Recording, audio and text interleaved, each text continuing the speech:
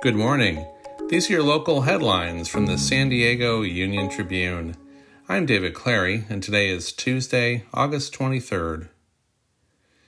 Mayor Todd Gloria said Monday that he is recommending Midway Rising in the competition for the city's sports arena property. Among the candidates, the development team is proposing to construct the most affordable residential units. The San Diego City Council has the final say. Inflation is still up in San Diego, but not as much as it was in the first half of the year.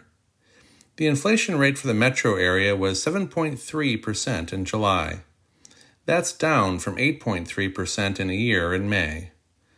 Of the 12 metros surveyed in July, San Diego had the fourth lowest inflation rate.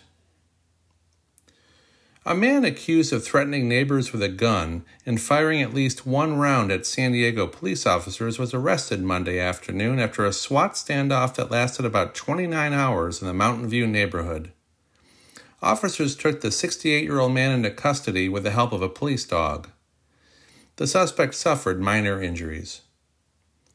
You can find more news online at SanDiegoUnionTribune.com. And for more on the biggest stories of the day, listen to our podcast, The San Diego News Fix. Thanks for listening.